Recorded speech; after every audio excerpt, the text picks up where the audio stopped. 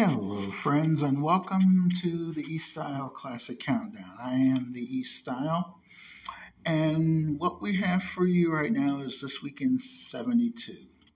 A lot of great songs on here. Most of these are some pretty good soul songs, including the number one song, Holding On for a Second Week, which has to be, without a doubt, one of the most gorgeous songs I've ever heard in my life. It was actually recorded like 3 years earlier, but it got to where it got thanks to an Eastwood movie, which he starred in and directed, and I think co-wrote too. That might tell you who it is. But first, we do have one goodbye and a couple of birthdays for you. But I do want to, tomorrow when we get on, we'll discuss the Rock Hall. I guess I was misinformed. You have a week left of voting to do before they shut it down. I thought it was June 30th, but I guess it's April 30th, which is like, what, next weekend? So get those votes in. Rockhall.com will show you everything that you need to know. Before we, and we'll check on that like we've been doing with the '80s countdown almost every week since we heard about it. But before we do our countdown, I always like to give you a little bit of music news, and I've got something huge here for you. Some of you might recall the Toronto Rock and Roll Revival Festival. The date is September 13th, 69. There's I actually had this on my brain before I knew that there was a documentary coming up on it. Listen to the names of the people that were a part of this. The Doors as headliners. Now, nothing wrong with the Doors, but how they got to be headliners over the rest of these names is beyond me. Okay? You've got, and all of these guys down here I'm about to mention had to have an influence on the Doors. We're talking about Chuck Berry. We're talking about Bo Diddley. Making his comeback, apparently, we're talking about Little Richard. We're talking about Jerry Lee Lewis. We're talking about Gene Vincent. All on the same bill, but the Doors are headlining. We're talking about early Alice Cooper. We're talking about early Chicago, before all the light rock stuff came about, which a lot of that wasn't bad, but we're talking the early, more experimental Chicago from those first couple of records. And also, I love Chicago, and they can also say that they got a lot of what they got from a lot of these artists here as well. But one very interesting band on here, as far as I'm concerned, is the Plastic Ono Band. Yeah, Lennon taking a little bit of a break from the Fab Four, who I think were about to be doing Abbey Road at the time. And Lennon, if I recall right, Lennon wasn't featured on a lot of Abbey Road. And this might be why. The Plastic Ono Band, little side project of his, he wanted to get away from the Fab Four at the time. It's understandable. And I dare say they actually put on a great set at this show. And I would think the Doors got a little bit of what they got from Lennon as well as all the others that I mentioned. But if you can kind of get past Yoko, who was part of the Plastic Ono Band, and sounding kind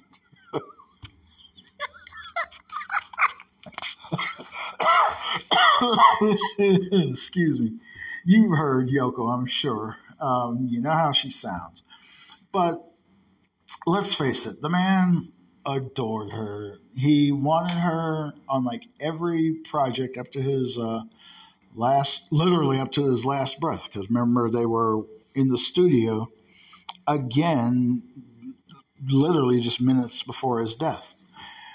So I don't know. I've heard better singers, um, but he was Lennon was out there, and so was Yoko, and Yoko was doing her thing, and he loved it. Now, to be fair, Clapton was part of the Plastic Ono band for a moment as well, and Clapton is on stage with Lennon doing Lennon songs and all the covers that they did.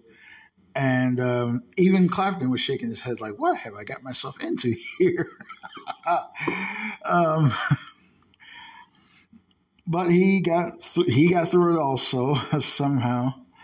Um, you had Klaus Vormann on bass, who was Lennon and Harrison's go-to guy, go-to bassist anyway, when things weren't working out with McCartney.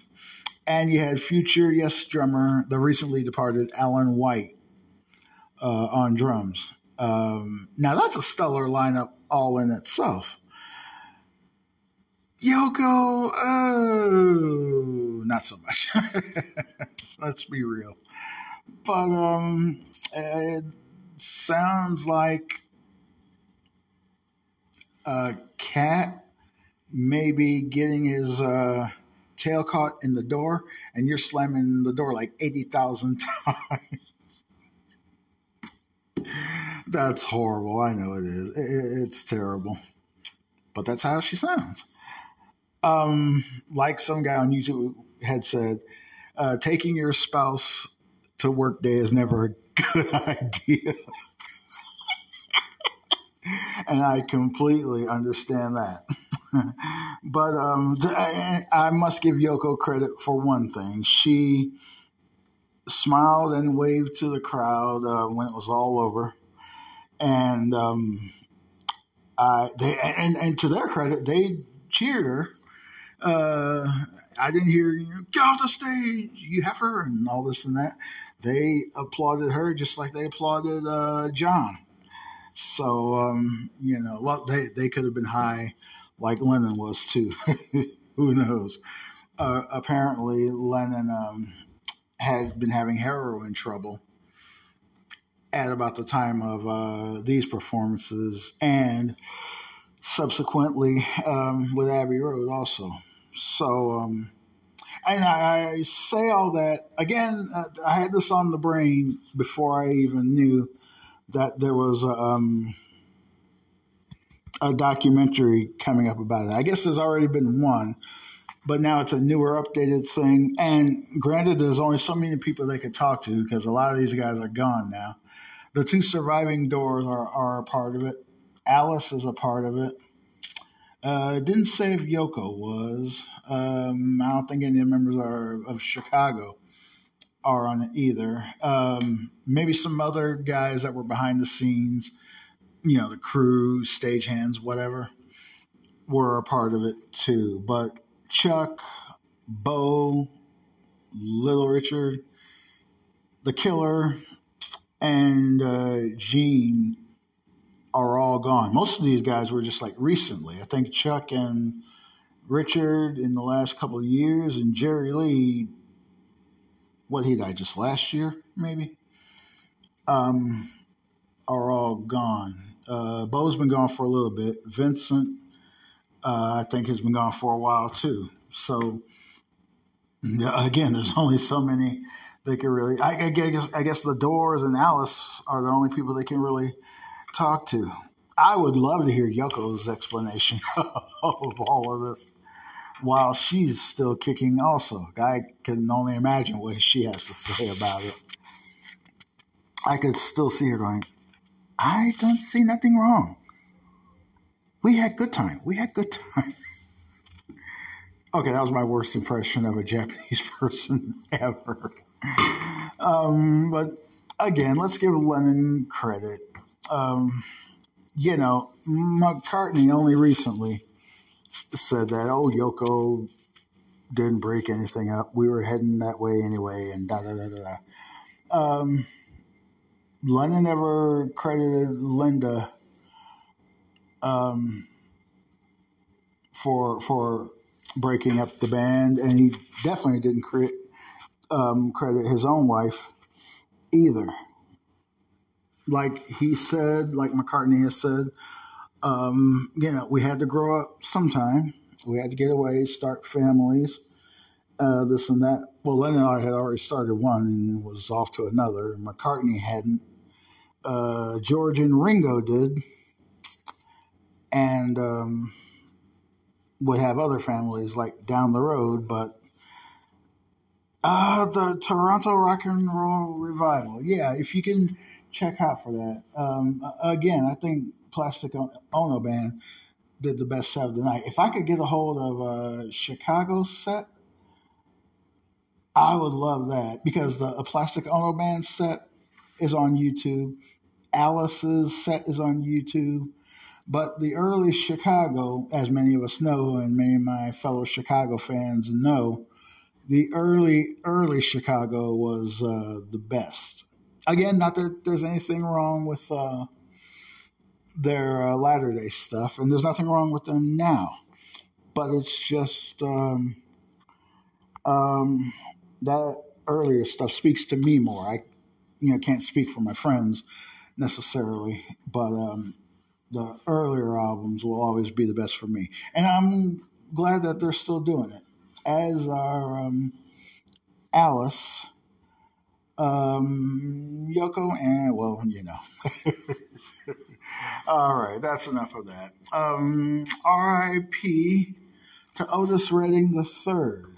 Otis in the 80s, of course, you can imagine he's the son of Otis Redding, Doc of the Bay and all that, and wrote Respect and had the first version of it before Miss Aretha, who has the number one soul song, but we're getting to that.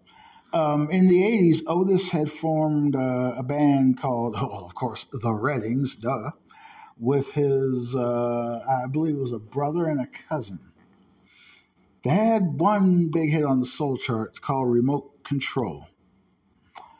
And I believe that would be their only hit, but that's okay.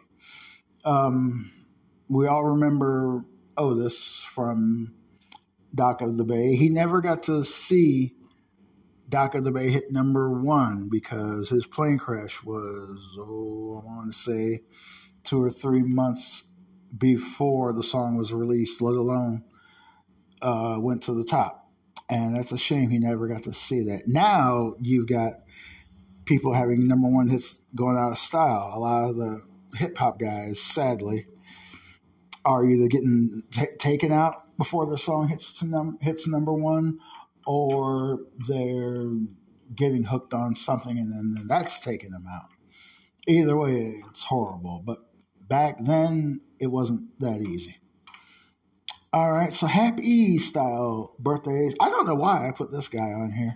I put everybody that's somewhat famous, whether they're old school or not. And I have Machine Gun Kelly, who celebrates a birthday today. Real name, because we know his name ain't really Machine Gun Kelly. I think it's Colson Baker or something like that. That's his real name. No kidding. I think he and Megan are kind of taking a break. Probably wasn't being faithful. None of us are. I guess that's all on that. Happy birthday as well to Frampton, coming alive this weekend, 50, I want to say. Legendary guitarist Humble Pie, his own great solo work. Frampton comes alive. So many great ones from that one. Happy birthday, Paul Carrick. You know this guy. Oh, man, how many groups has he been in? In Ace, he had How Long Has This Been Going? In Squeeze, he had Tempted by the Fruit of Another. Yeah. In Mike and the Mechanics, that was him on Silent Running. That was him on The Living Years. And some other great tracks by them. Is that all the groups he was in? There's probably more, but those are the three biggest. Oh, and then don't discredit his solo work, too. He's had a couple of hits on his own as well. Legendary journeyman, Paul Carrack, having a birthday today. Happy birthday as well to Daniel Johns from the Australian band Silverchair. Only song I remember of theirs, they had the misfortune of coming along after Nirvana and Pearl Jam and all those guys were hitting it big, like late 90s. They had one great song that I liked called Tomorrow. And these guys were literally just kids. I think they were, I don't even think they were preteens when they came out with that song. There was a real cool melody to that song Tomorrow. It was a great one. But they never got to match that success. And I think to this day they are broken up. Daniel would marry another famous Australian, Natalie Imbruglia, who also came out about that same time. You know Natalie from the annoying song of hers, Torn. It was annoying because it got played all the time, as I always say. I'm all out of faith, and this is how I feel. I'm cold and I am chained, lying naked on that floor. Yeah, that one.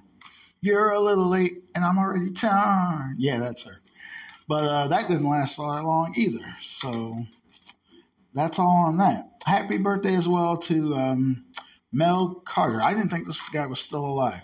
I think this is the guy who had that song, Hold Me, Never Let Me Go Until You Told Me. You told me. Yeah, that guy. I think it's the only hit of his I know.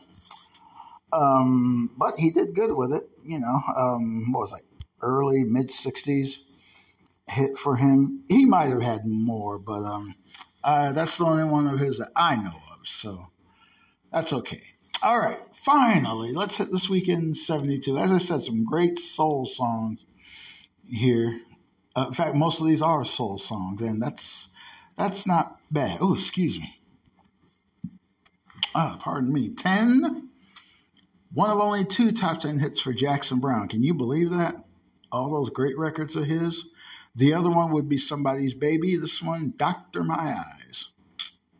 I want to say from his first album, maybe. At number 10, Mr. Brown. 9, I've only ever heard this song one other time in my life. And that was when I was doing the countdown for it before. Another one by Sonny and Cher. Cowboy's Work Is Never Done. Why don't I know that one from before? Anyway, a couple of former number ones, and number 8 is one of them. Heart of Gold, Neil Young. I think his only top 10. So he's still batting 1,000. Hit the top 10, hit number 1. 7 just happens to be the number 1 soul song. It's Aretha. Daydreaming and I'm thinking of you. Daydreaming and I'm thinking of you. Daydreaming and I'm thinking. Okay, you know it. Can't go wrong with a little Aretha. 6. Oh my goodness, how great is this? Betcha by golly, wow. From Philly, it's the Stylistics. Yes, sir. How about we go from the Stylistics to the Dramatics? And another great soul song. I remember my mom having this record.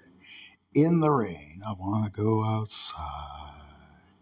In the rain. Yes, sir. 4, the second of the 2 former number ones, A Horse with No Name. I wish they would just go ahead and give him a name and get it over with. It'd be nice if they did a follow-up. Finally, we named the sucker. Something to that effect. And it's America. From the number 1 album, actually, this week. Also titled America. Boy, how cool is it to have your first album hit number one. Nowadays it's easy to do. Back then, it wasn't all that easy. I don't even think the Beatles hit number one with their first album. They did with pretty much every album after that, most of them. Maybe not all of them, most. And that's not bad. But America, they did. And they are number one now. With the former number one here, Horse with No Name. 3, I gotcha, Joe Tex. They kept calling Joe a James Brown wannabe. First off, that's not so bad. James was the man. But Joe did it pretty well himself. He's on his way to number 2 with I Gotcha. Love hearing that one, even to this day. From Houston, I believe. It's Joe Tex. He's about to peak at number 2, as is the number 2 song. It would only get this high, and it's Mike taking a break from his brothers and Rockin' Robin. Must be hard to work with your brothers. I don't know. Yeah, Mike and Rockin' Robin both stopped at number 2, and understandably so, because this song is just so gorgeous. It's Miss Roberta, I believe, with her first number 1. Yeah, she would have 3. This is her first, and it's First Time Ever I Saw Your Face. Yes, ma'am. Preach it, Miss Roberta. Yes, as I mentioned, the movie Play Misty for Me with Eastwood and Donna Mills. Eastwood was, I've never seen the movie. I only know the movie because of the song, but I guess Eastwood had, the song, speaking of 69, was recorded in 69 for her, for Miss Roberta's first album called First Take. And time went by, and I guess the album didn't really go anywhere initially until Eastwood was looking for material for the movie. He was playing a DJ of some sort, and somehow found this song, got Miss Roberta's permission to do it, and I guess according to legend, Miss Roberta thought she might have sung it too slow and wanted to do it over again. Eastwood was like, "Don't you dare! Don't change a thing. We'll put it on just as it is." And they did, and the rest is history. I guess Eastwood paid $2,000 for use of that song. Some of that, I would imagine, had to go to the songwriter, a guy named Ewan McCall.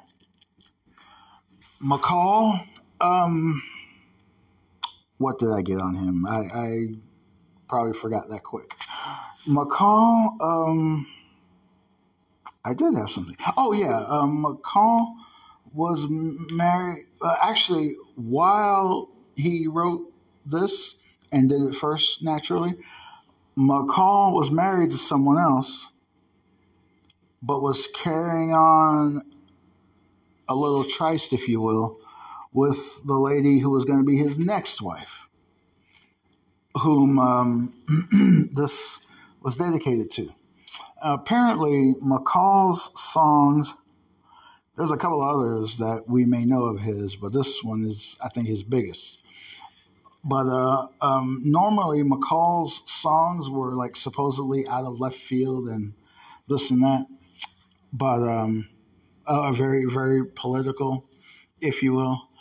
But this one was written to say, hey, I can do other songs, you know. And he had his lady in mind, his other lady, who, again, he would go off and marry. And she would end up being his widow because he died in like 89, I think. And this was written for her and about her. She's still alive, but he's no longer here. Miss Roberta is still around also, and has been not doing so hot lately. And let's face it, who has? Getting older sucks. as we know. But it's better than the alternative. We know that.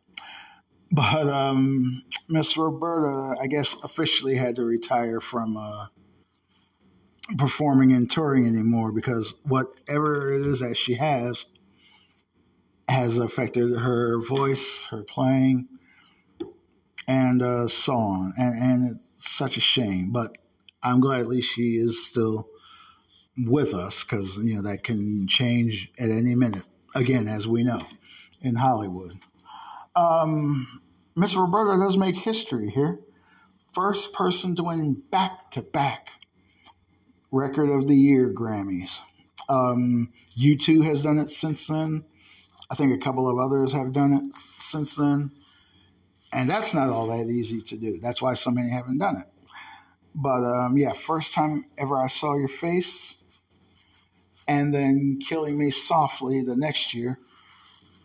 Back-to-back Record of the Year Grammys. I know U2 did it with, I want to say with Beautiful Day and then Walk On. So congrats to them on that, and definite congrats to Miss Roberta as well. God love her. That's going to be a sad day when she leaves us, as far as I'm concerned, anyway. All right. No rush, though, of course, for anybody. All right. That's it for this week in 72. We'll get back to you tomorrow with the 80s countdown, like we always do. And I'll get you updates on the Rock Hall and the voting tallies. And we'll find out the actual date it's supposed to close up from there. So we will catch you then. Thank you so much for listening and being a part of this. Much appreciated. We will see you tomorrow with the 80s countdown. If you have requests, you can get to us in our Facebook group, E-Style Classic, and you can find us at Twitter, and we're also called E-Style Classic there. Any requests you would like to make, let us know. Anything you want to talk about. If you hate it, let us know that too. I'm all open for feedback, I think. For all kinds of feedback, I should say, I think. So, just let us know what your thoughts are here, and then, we can go on from there. All right. We're going to go until we see you and hear from you tomorrow. Until then, of course, as always, Notorious Biggie Style telling you to put your hair up and square up. All right, guys. Thanks for listening.